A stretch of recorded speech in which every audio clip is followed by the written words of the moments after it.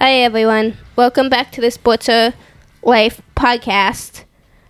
My name is Charlotte. And I am Chuck Mounts Jr. And we have a very exciting multi-part series for you. All right, Charlotte. Now tell us about tell us about this event that we went to. So we went down to St. Louis for the Disabled Hockey Festival, and we got to see multiple different types of disabled hockey and meet and talk to a lot of different people, both players, coaches, and off-ice support systems. It was fantastic. Who are helping the game of sports in all different ways. Or the game of hockey specifically. Hockey in all different ways. Yeah, and I think it was a really unique experience. And, I'm not sure people realize exactly how accessible hockey is. It's hockey has, there have been a lot of adaptive techniques used to make hockey very accessible. Yeah, and I think in part 2 you'll hear some of those stories, which are, and in part 1. Yeah, definitely. Part 1 is going to be more from the support staff perspective, and in part 2 you will hear from the coaches and the players themselves. Yeah, and we may have another part, but we'll wait to see on that. Yeah. But there was so much content from this event. It was a fabulous event. I believe it was at the Centene Center in St. Louis. Yeah, it was at multiple facilities, actually. Oh, that's right. But yes. There was only so much time in the day, and things were going on at the same time, so we spent time at the Centene Community Ice Center, which is where the NHL's St. Louis Blues practice. And it's a state-of-the-art facility, and it's just absolutely amazing. And I think you will actually hear a little bit about facility later on from a very special guest who is directly involved in things. So stay tuned. Yeah, stay tuned for that. That was a great conversation. So let's go ahead and kick it off. I think our audience is going to want to hear these interviews, maybe more than want to hear us. So in this first part, we're talking to several people. The first person that we're talking to is a master's candidate, a master's student at St. Louis University, which is my dad's alma mater. Yeah. And so we'll go ahead and let's kick off that interview.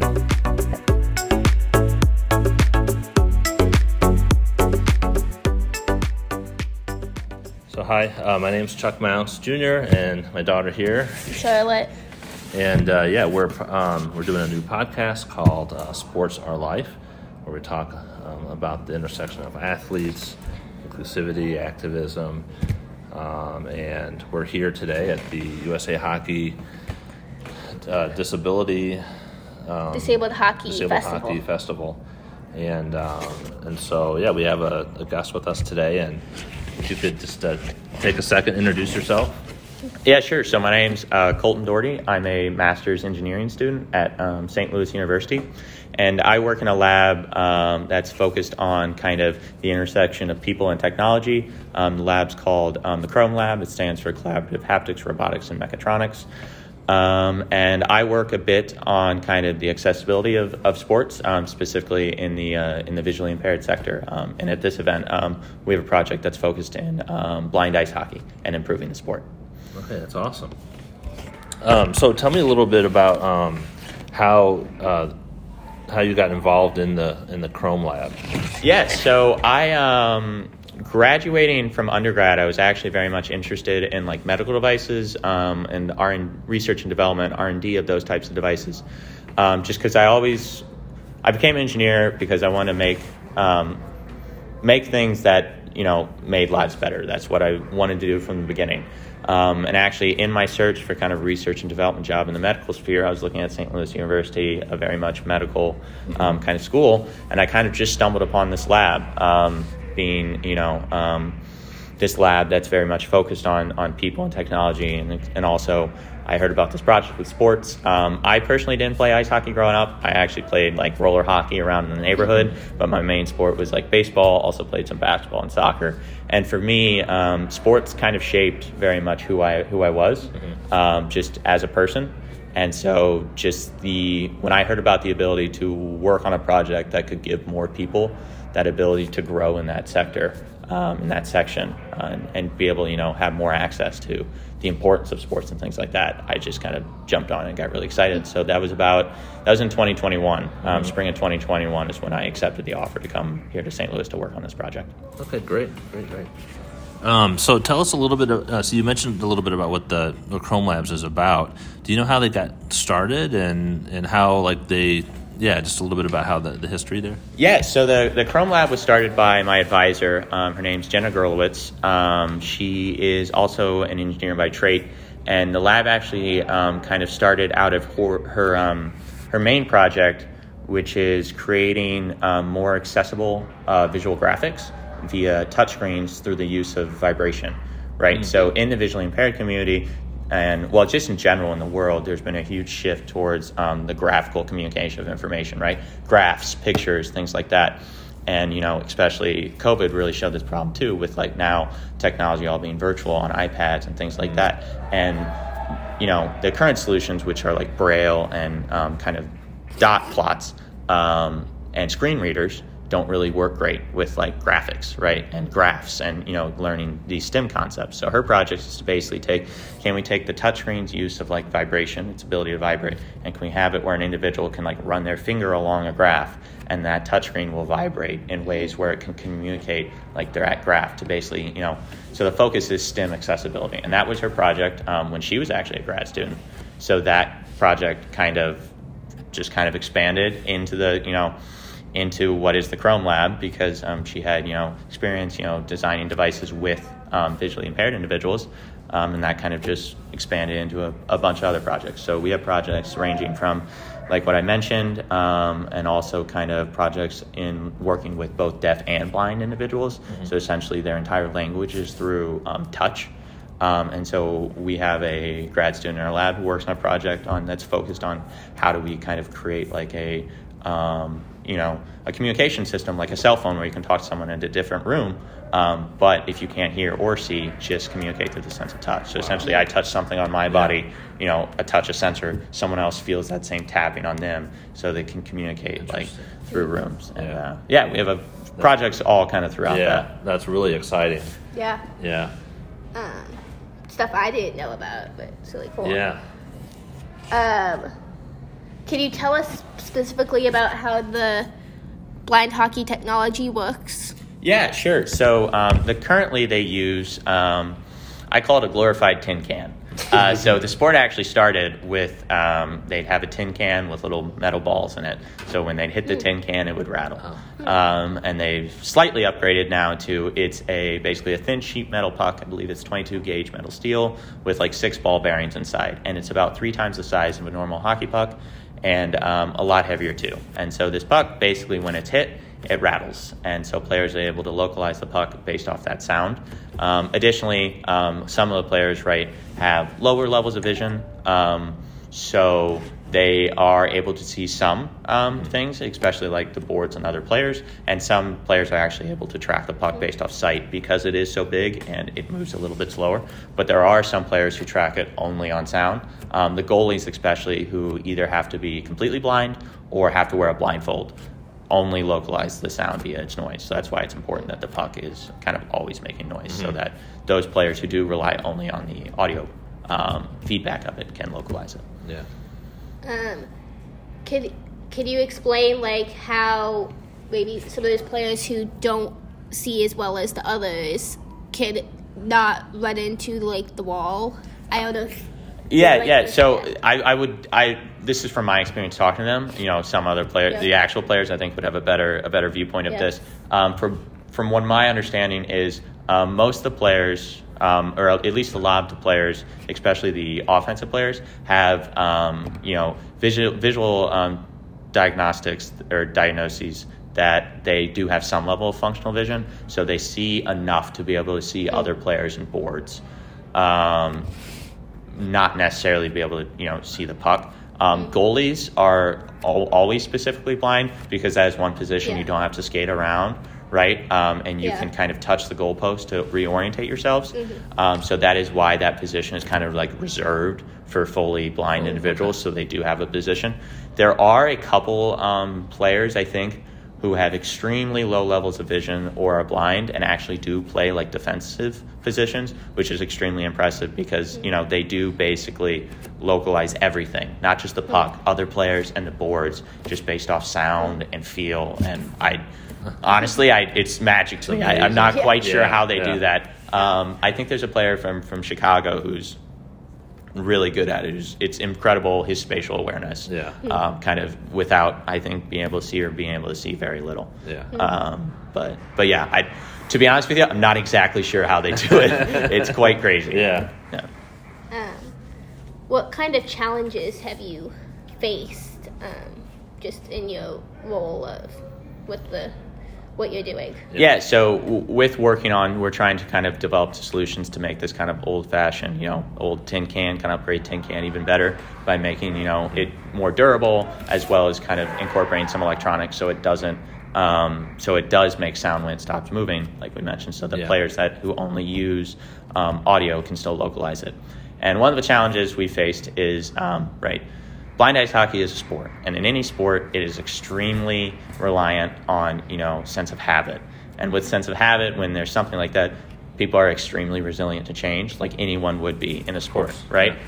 So as I mentioned, I grew up baseball my whole life. I always use the example about 2 or 3 years ago, the MLB tried to shrink the seams down by 0.5 millimeter, and everyone lost their minds. No one would shut up about it for months. It was like the league was going to shut down, right? And it was interesting is, that's how any sport is, including blind ice hockey. So a lot of times we'll have these technological, very cool technology ideas or technological improvements that we think could improve the sport a lot, but it's a very different stimulus, right? And there's a lot of hesitancy towards that, rightfully so, because it's different because players are so used to what already exists.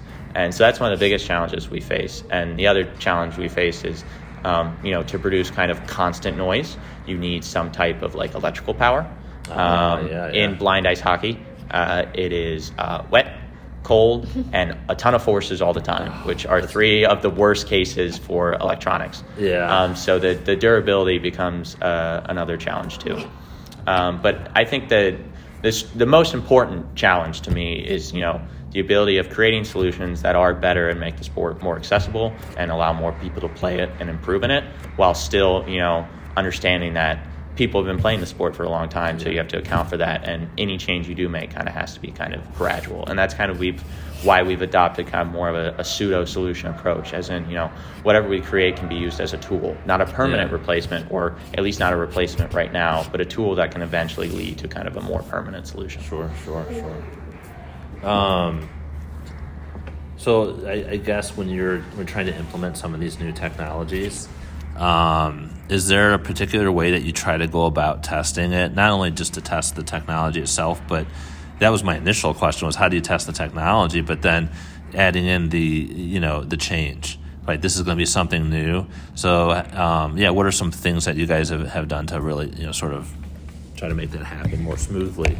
So again, as I mentioned, our testing process is focused around the idea. I've kind of termed it like sneaking in change, as in we're trying to change things to make, the puck more durable, so they have to buy less, and, for it to make sound when it stops moving. But we want to keep that sound pretty much the same. We want the size of the puck to be about the same. So everything we do, I want to kind of sneak it in a way where the players feel about the same stimulus, or they hear, see, feel, whatever about the same stimulus. It's delivered just in a slightly different way, and that being either making it more efficient or more accessible to other individuals. So our testing is all focused around basically, we take what they currently use, and then we take what we've made, and we just compare them, and basically any difference is highlighted, and we try to avoid those differences. So, for example, acoustic testing is a big thing we do.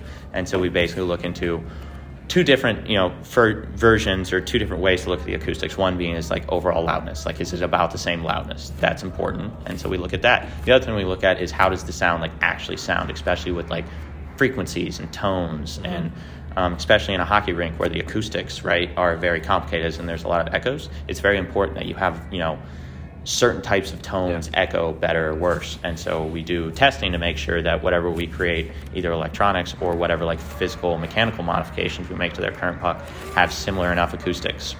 And that's kind of what we do at first, to benchtop to see if we're relatively close. And if we're somewhat close to the mark, then our approach is to get what's known as like an MVP, or a minimal viable product, right, out to kind of teams as quick as possible. We work closely with the St. Louis Blues Blind Ice Hockey Club since we're placed in St. Louis. And so basically the second, as soon as we can, we try to get stuff in their hands.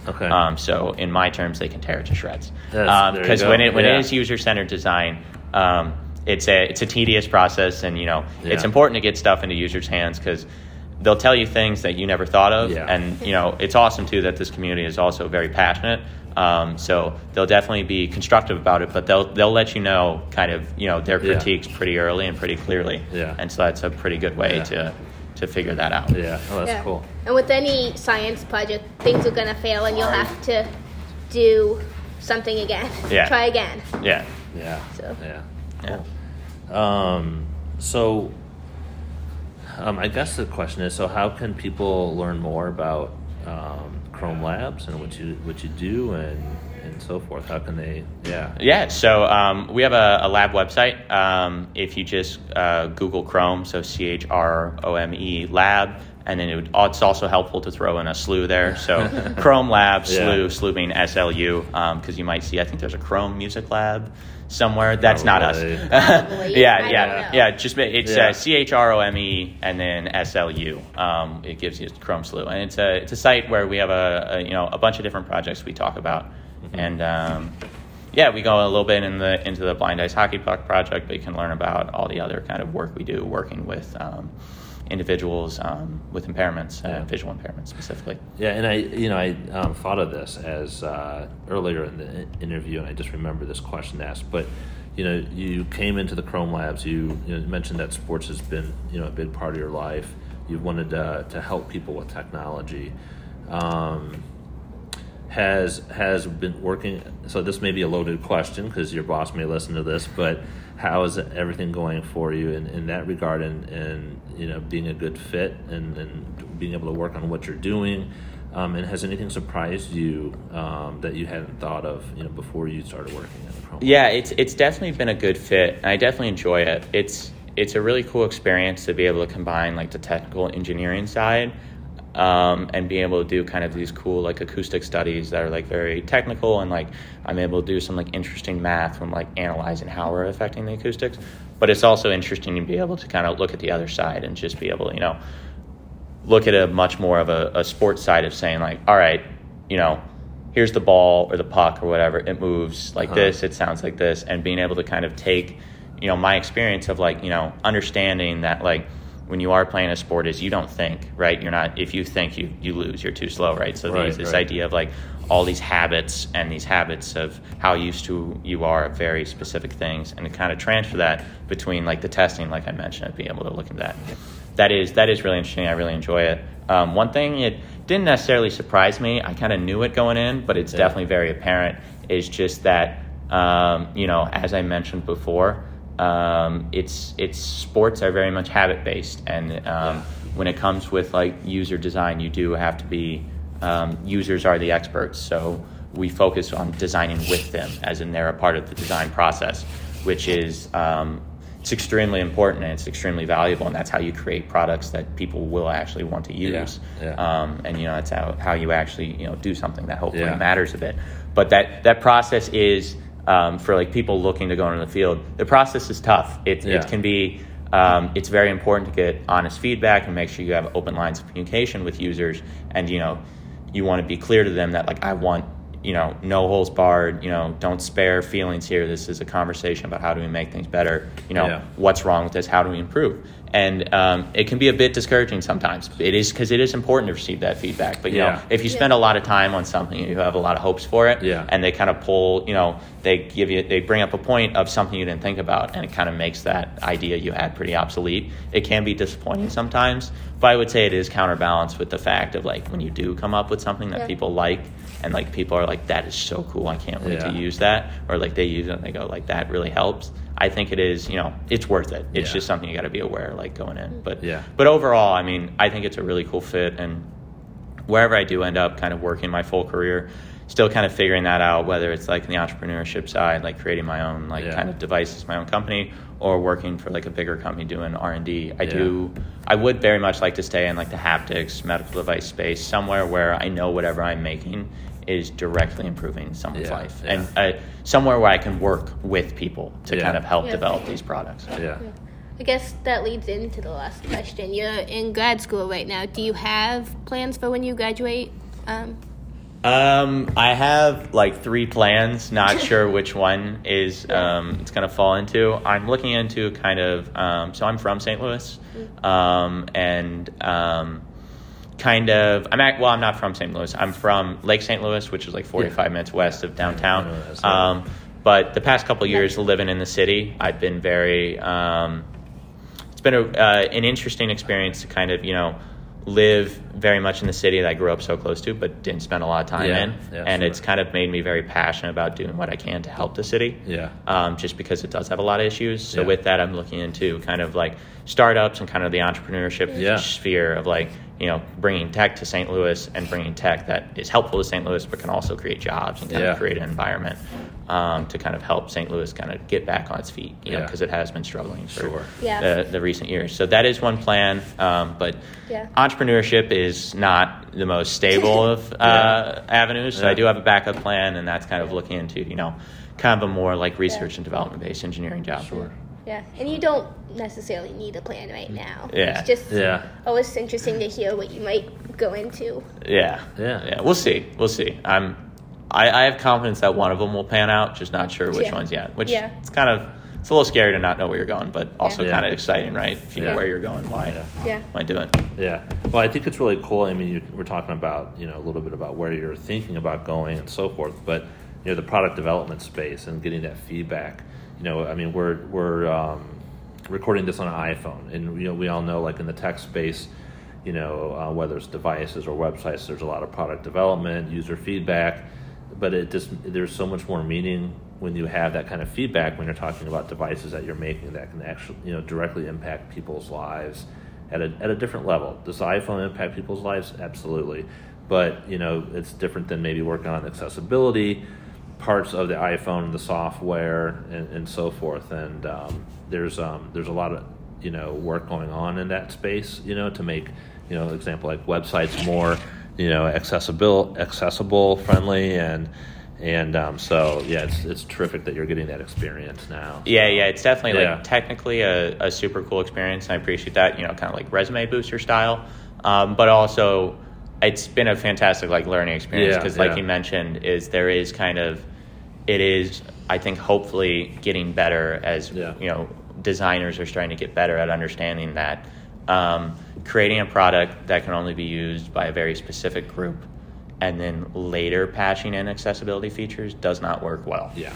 So it's been a really good learning process. My advisor, Jenna Krolowitz, has been super, super integral in kind of, you know, passing down this design idea onto me, as well as our lab manager, Jen, of passing on this idea that, you know, you can universally design something from the beginning that is a good product, that is usable by a lot of different groups, that has a lot of different avenues for use, and it's overall, you know, universally acceptable. And in the end, that's just a better product for whoever it is, you know. Just, it doesn't matter who you are. A great example is like audio subtitles. Is like, you know, 10 or 15 years ago, I think they were branded as like audio subtitles for the hearing impaired or something like that. And then someone kind of had the great idea of like, this is kind of silly. Everyone could use this. So like they just kind of made it, you know, easier to find in the settings, and they changed the branding in a way where now I watch pretty much everything with subtitles. And just that experience to learn that, I don't know if I ever would have really understood that if I hadn't been able to work on a project like this, you know, in a lab like this where that environment very much incorporates these ideas of, design with people in mind first. Yeah. I think one good example of accessibility for the disabled is good for everyone is like ramps. Like they're good for wheelchair users, but they're also good for like people with luggage. Something. So it benefits everybody. Yeah, a lot of things for people with disabilities benefit everybody. Yeah, and it's that type of design definitely takes more work up front. Like it's not as easy as just making something, immediately and quick. Yeah. But also like I feel like it's pretty clear now that those, it matters. That design up front is worth it, and it matters. So yeah. So. Well, thank you for your time. Thank you for your interest in, your passion for, how you can, the technology and how it impacts people's lives, and the impact to this disabled hockey community. Thank you so much for that, and thank you for taking the time to talk with us today. It's been awesome to meet you. Yeah, awesome. Yeah. Thanks for having me. Appreciate it. Yeah. Nice to meet you guys. Thank you.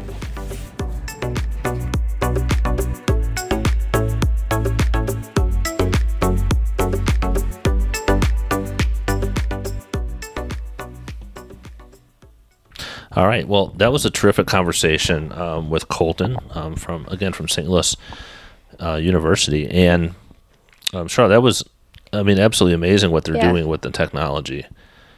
Yeah, the technology is really amazing, and I think if you get the chance to watch blind hockey, you should watch it. It's, as my brother would say, the loudest game he's ever watched, and it's amazing, like, how well they can play, and I think, and you'll get to hear more about blind hockey too. We have we have a terrific interview with someone who is a blind hockey player, and not only is it amazing. Loud because of the puck, right? It has those ball bearings in there, but people are communicating. And, they're always shouting because you can't see each other. At most, they have put 10% of vision, so you have to compensate with other senses, and the big one they use is sound. Yeah.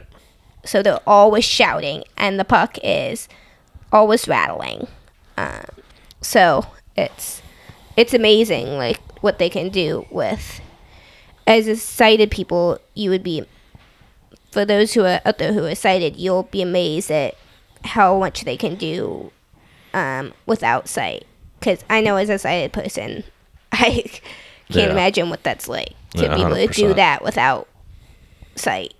So I know it's possible, but I can't imagine. I know, I can't either, and it's terrific that there's people out there like Colton that have a passion for this. Yeah, to help with the technology. So and the technology, it's fascinating too. Yeah, and so we have another interview, and so let's go straight to that and talk. We have a great guest from USA Hockey.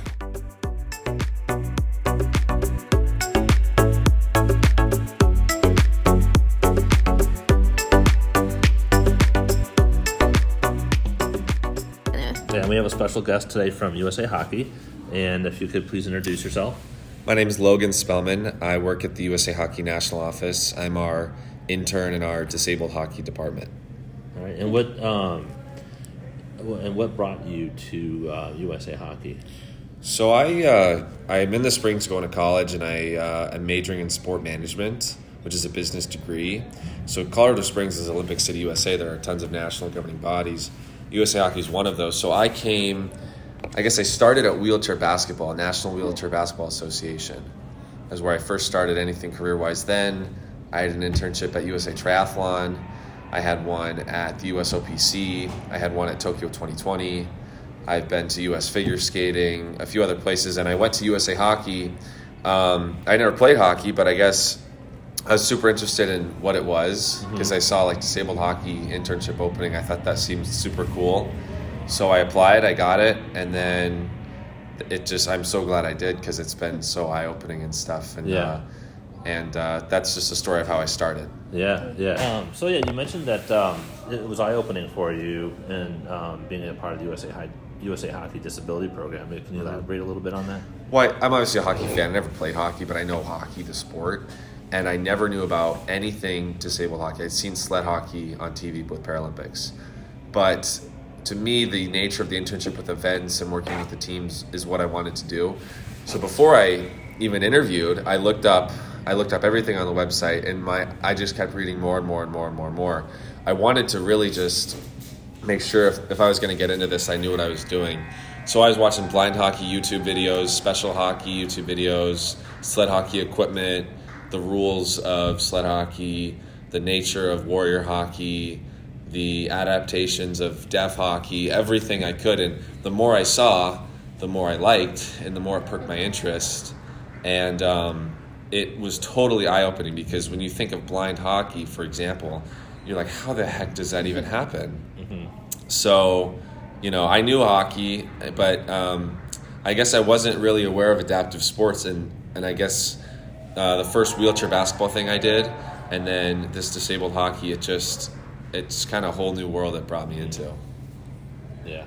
Yeah. I think it's awesome. Like, adaptive sports is, we had a conversation earlier today with someone from St. Louis University and how they help make some of the pucks that they used for blind hockey, and then actually seeing it in practice, right? And actually seeing people playing and how it works, and you see like how fulfilling it is for the athletes and how meaningful it is for them. Yeah, I totally agree. I mean, I guess that's what makes it all worth it at the end, because this isn't on ESPN. It's not a mega sport event. It's really more about bringing how great hockey is as a sport to the players. That's all about the players and the families. I think these players with disabled hockey and the adaptive sports world, they go through so much more than a typical able-bodied player or family would ever go through, and so it makes it that much more special, 100%. Yeah. Mm-hmm.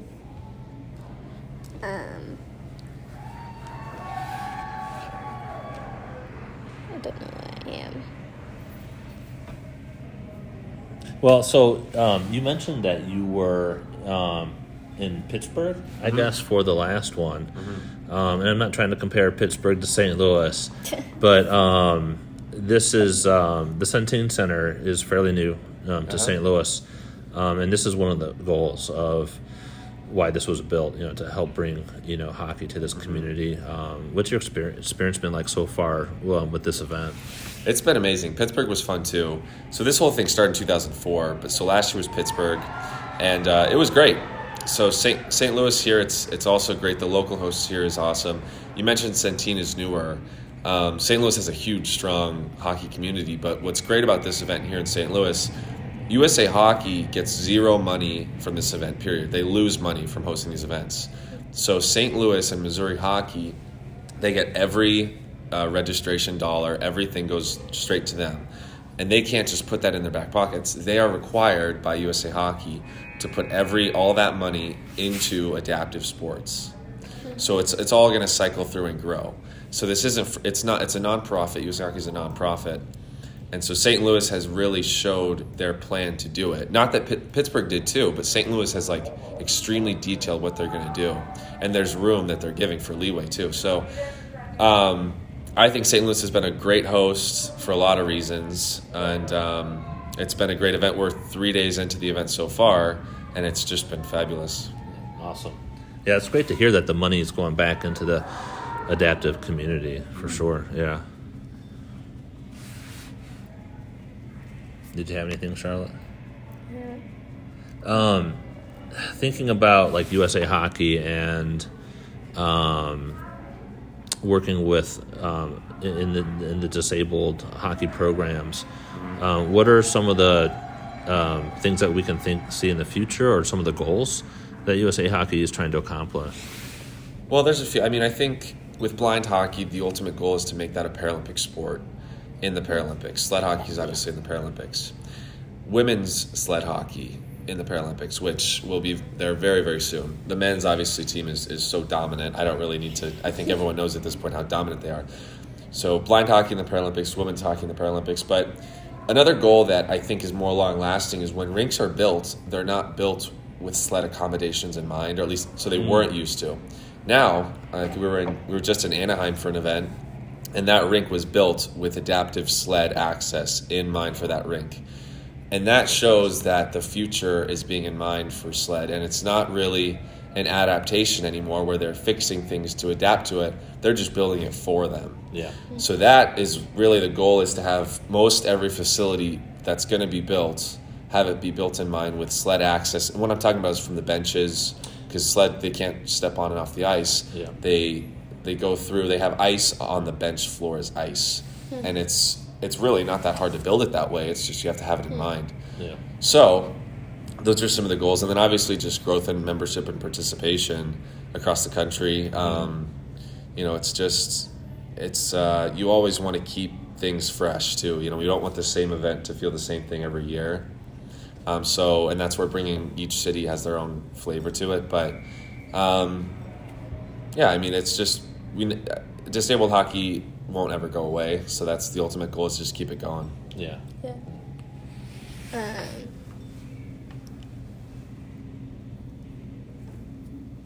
Do you have anything?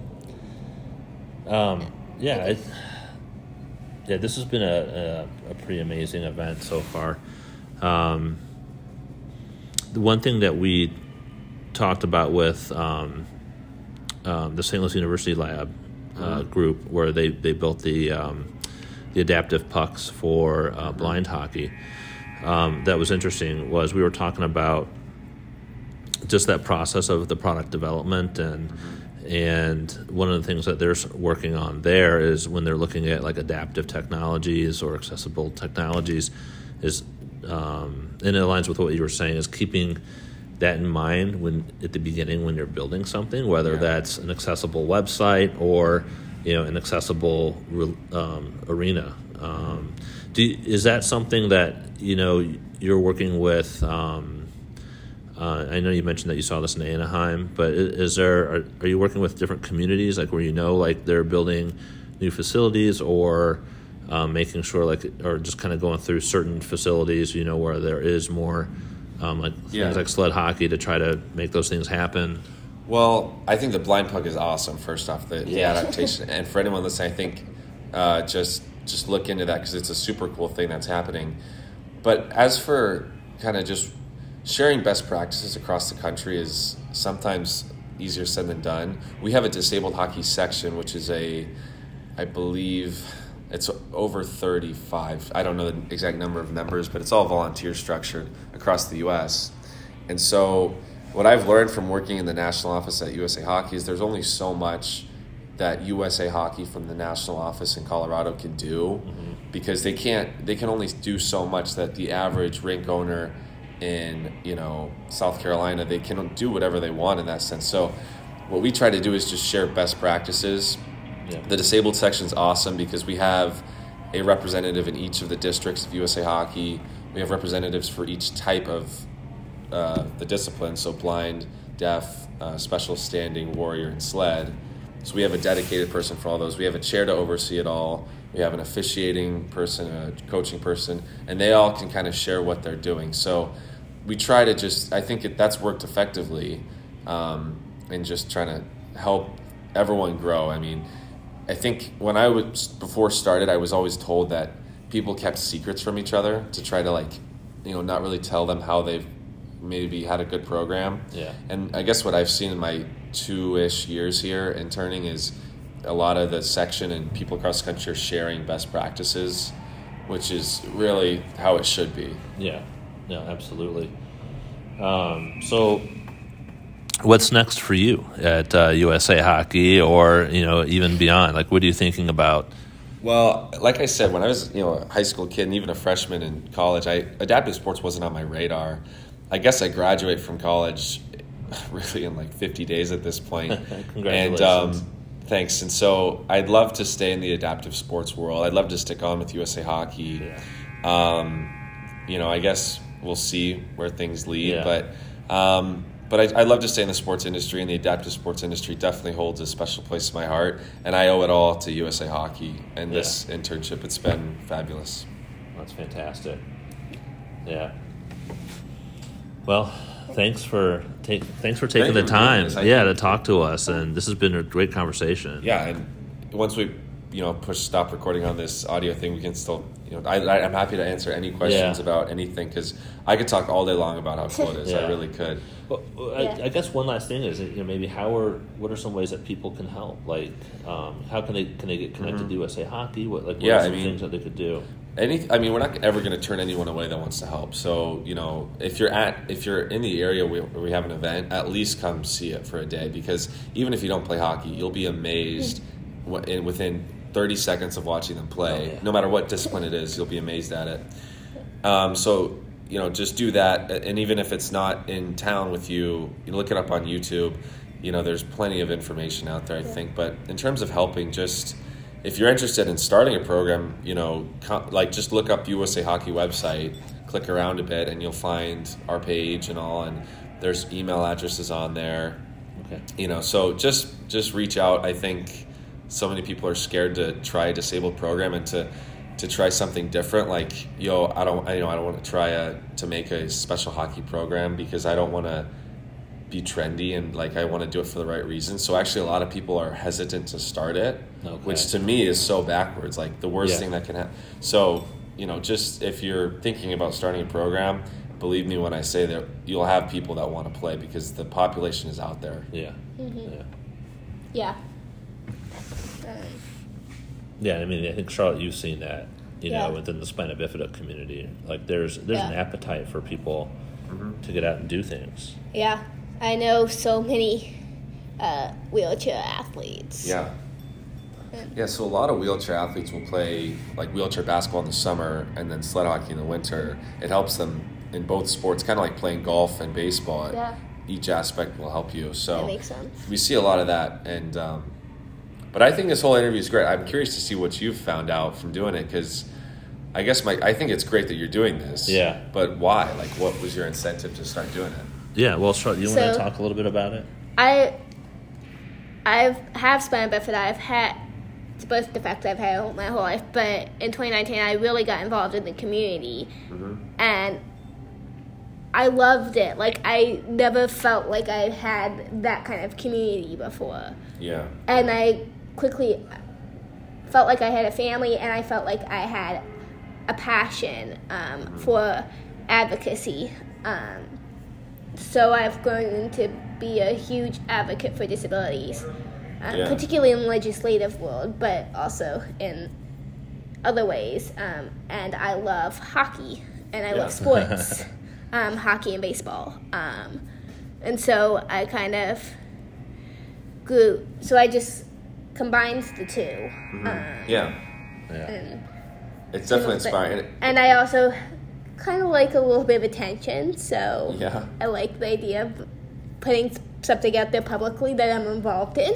And there's definitely tension in hockey. These players in sled hockey, they play to win. They play rough. It's not all jolly goodness. People play hard. It's hockey. It's not, at the end, it's hockey. It's a tough game. So that's great. I saw one game in the NHL the other day. Had a whole bunch of fights. We just had a fight in a Warrior game not too long ago. So Well, thanks again. Thank you for the time. Yeah, we appreciate it. Yeah, thank you. Okay, awesome. All right.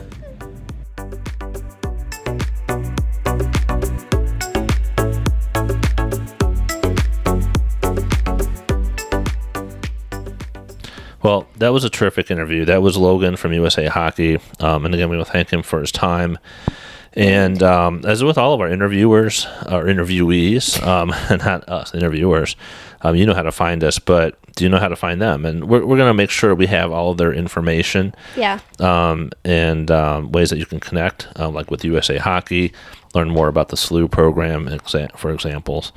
Or just some of the examples there. But these are really great people, and I know they'd love to connect with you and share their passions with you. Well, yeah, and speaking of passion, I think Logan, it was really amazing to see how his passion has grown for disabled hockey, and how he's being just a part of helping USA Hockey make hockey more accessible to people with all kinds of disabilities. Yeah, from all backgrounds, all kinds of backgrounds.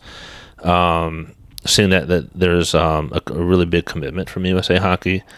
to do that. I know they had a big presence at the event that we were at. He was one of many people there from USA Hockey, but he was, I mean, as soon as we mentioned we'd like to talk to someone, I mean, he about jumped out of his seat. So and I know he's got a big journey ahead of him, and excited to have him as what sounds like a lifelong advocate for the disability community. I know. Absolutely, and we'll see what he does. Yeah, no, absolutely. I'm looking forward to that, and so we have another guest here. This is our last interview for this segment, and the most exciting. It's the most exciting. It was the most unexpected. Yeah, it was the most unexpected and the biggest name. Yeah, and so we have a special guest representing the St. Louis Blues who. The St. Louis Blues have played a big part in the community, and we'll touch on that a little bit after. But let's get to the interview. You'll really enjoy it.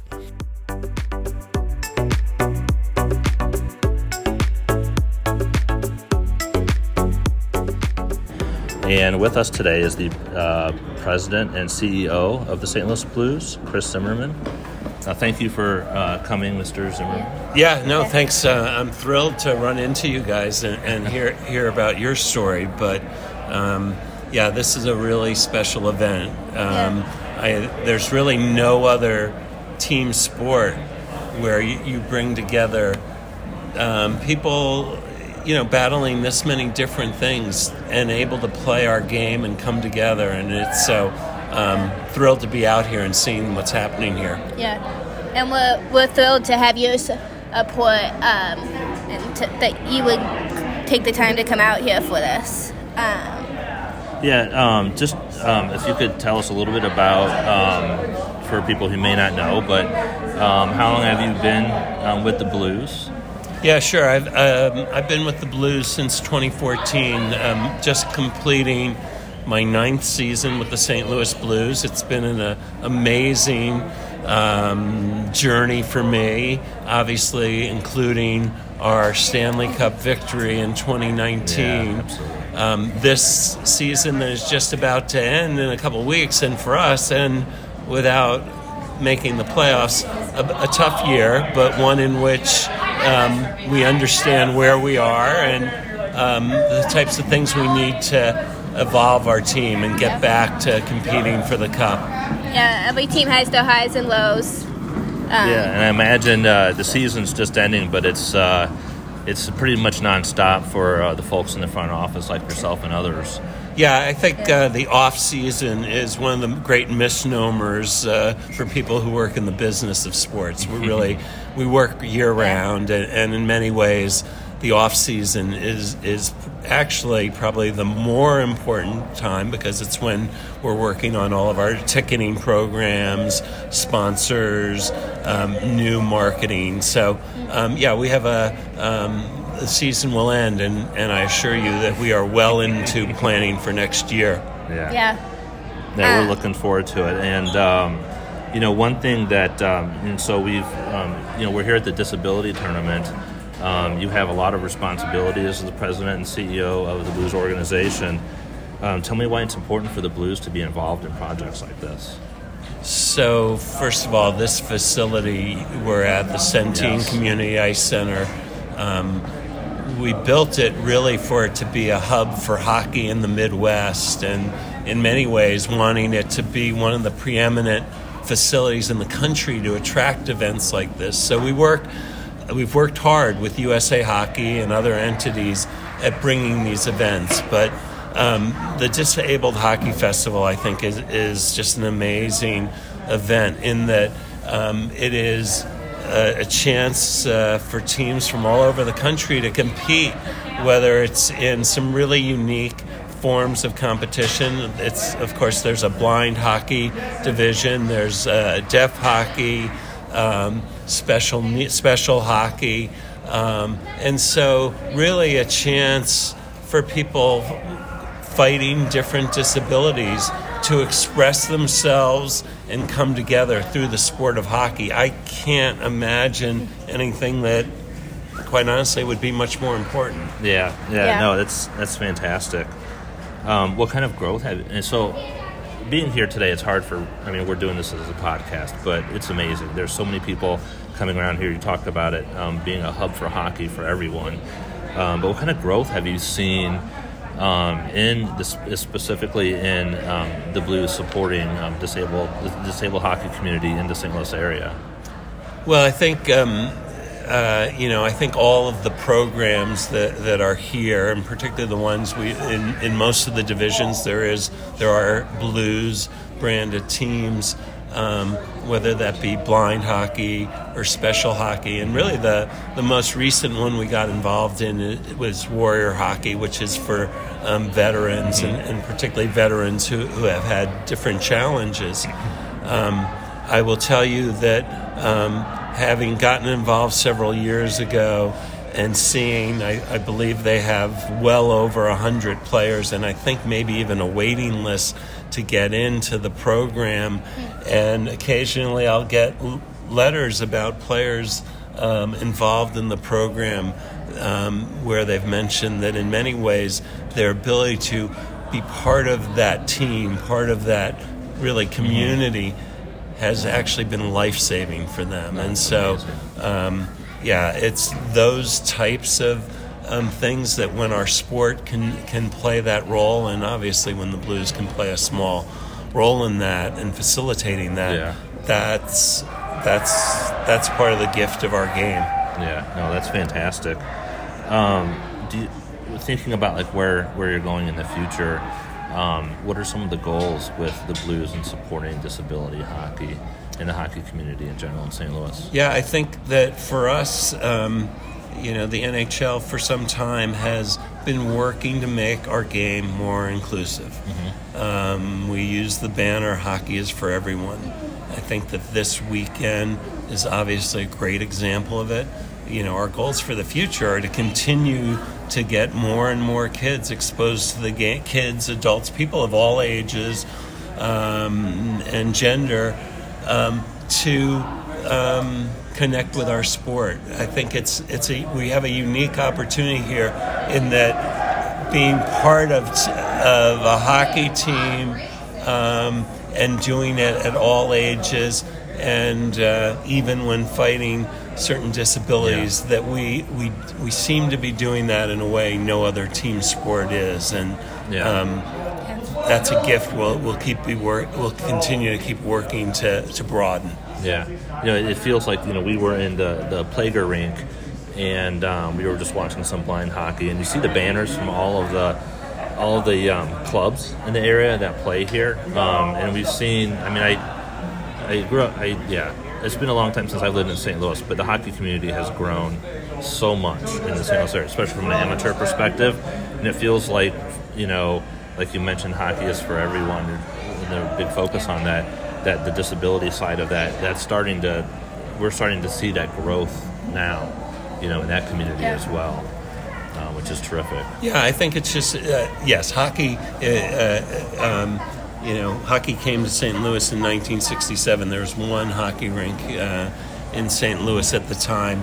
Now, I think probably we have 28 ice sheets across the region, and the game is growing at all levels. You're seeing both at the very highly competitive levels, players like the Tkachuk brothers, Clayton Keller, Logan Brown, lot more and more kids out of St. Louis becoming NHL players. So, a lot of that driven by the Blues alumni, which has a very strong presence here.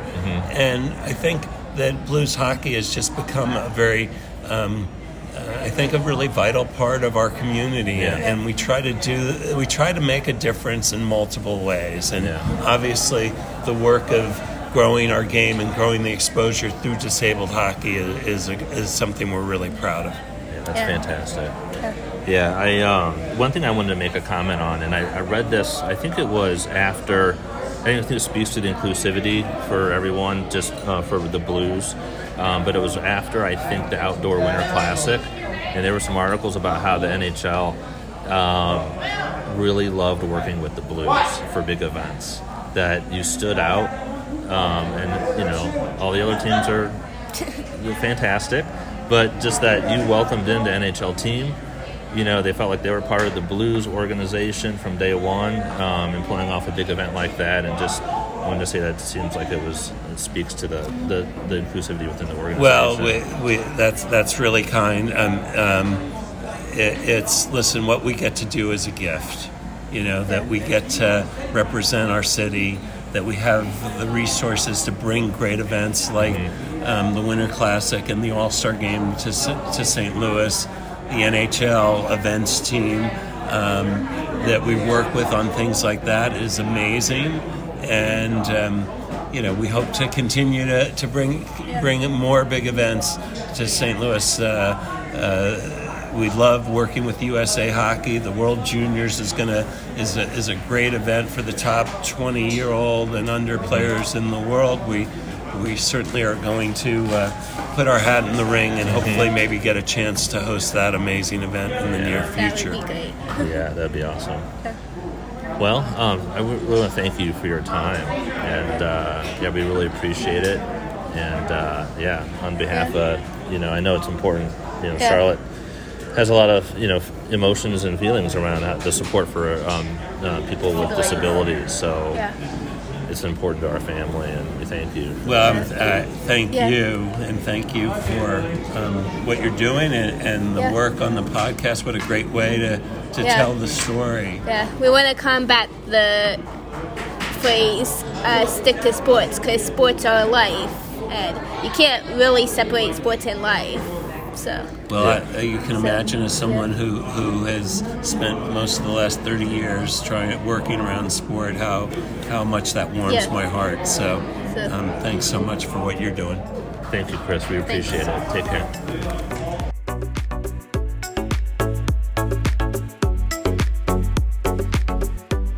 Well, Charlotte, that was amazing. Certainly unexpected. You never know who you'll meet by just going to these events. Like, we just happened to run into him. Yeah. And he was extremely warm and gracious with his time. We haven't done many interviews. We're still, can count on one hand, maybe two at the most. Yeah, he would have been on our gold star, list of, we don't think we'll ever get them. But they're on our dream list. Yeah. And we just happened to run into him. Yeah. That worked out. That worked out really well. And I think towards the end of the conversation, Charlotte, you mentioned something about how you get frustrated sometimes when people say stick to sports, and there's a variety of reasons and different conversations around that. And when we're talking to someone whose livelihood and has spent a lifetime in the sports space, how much that meant to him, to hear that.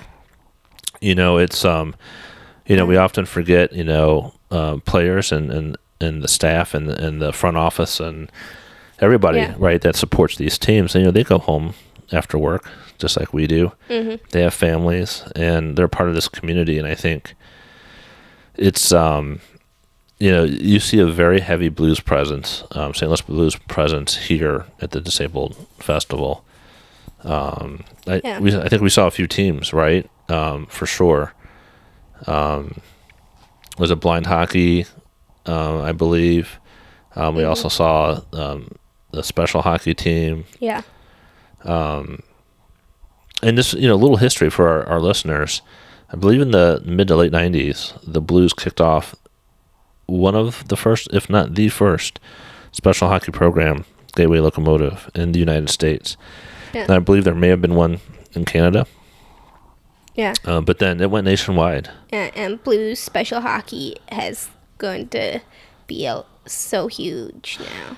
It is, and I think we'll hear in the next conversation some of the coaches talking about how big it's getting in other areas too, outside of St. Louis. Yeah. And you got Blues Warrior Hockey now, which has 100 players, and in a wait list. 4 different levels, and a wait list so big that they've created the I don't remember what they called it, but the social team, I think, where the players can even if they don't have space for them to play, they can still hang out with other people who've gone through the same things they've had. Yeah, So, absolutely. We'll hear more about roller hockey in part 2. Yeah, and it's, just, a tip of the cap to the Blues organization for being a big part of this event. I think Chris Zimmerman touched on that the Centene Ice Center was built for things like this, and more to come, like the World Juniors. Yeah. And I think it's fantastic to see disabled hockey rise significantly in popularity in the St. Louis area, not only in the St. Louis area, but in other areas too. And the Blues have been a big part of helping to push that in the community. Yeah. And I know none of these people can separate sports, and specifically hockey, from their life. Like, hockey is their life. Well, and I think what we're going to see, or we're going to hear in other conversations, is how important it is to the players. Yeah. To have the various adaptive technologies or accessibility opportunities to play hockey and what it means to them. And talking about going, just a little tidbit, we'll be maybe talking a little bit about going hockey around the world. Yeah. So this is, tuned. there were players here from all over the world, which is fantastic. So that concludes part 1, and stay tuned. Part 2 is coming up, where we dig into coaches, parents, and players. Yeah. So those were some terrific conversations. So, yep. I'm pretty excited for part 2. Yeah, me too. We talked to some great people. Yeah, I'm really excited to share that with our audience. All right. Okay. Thank you.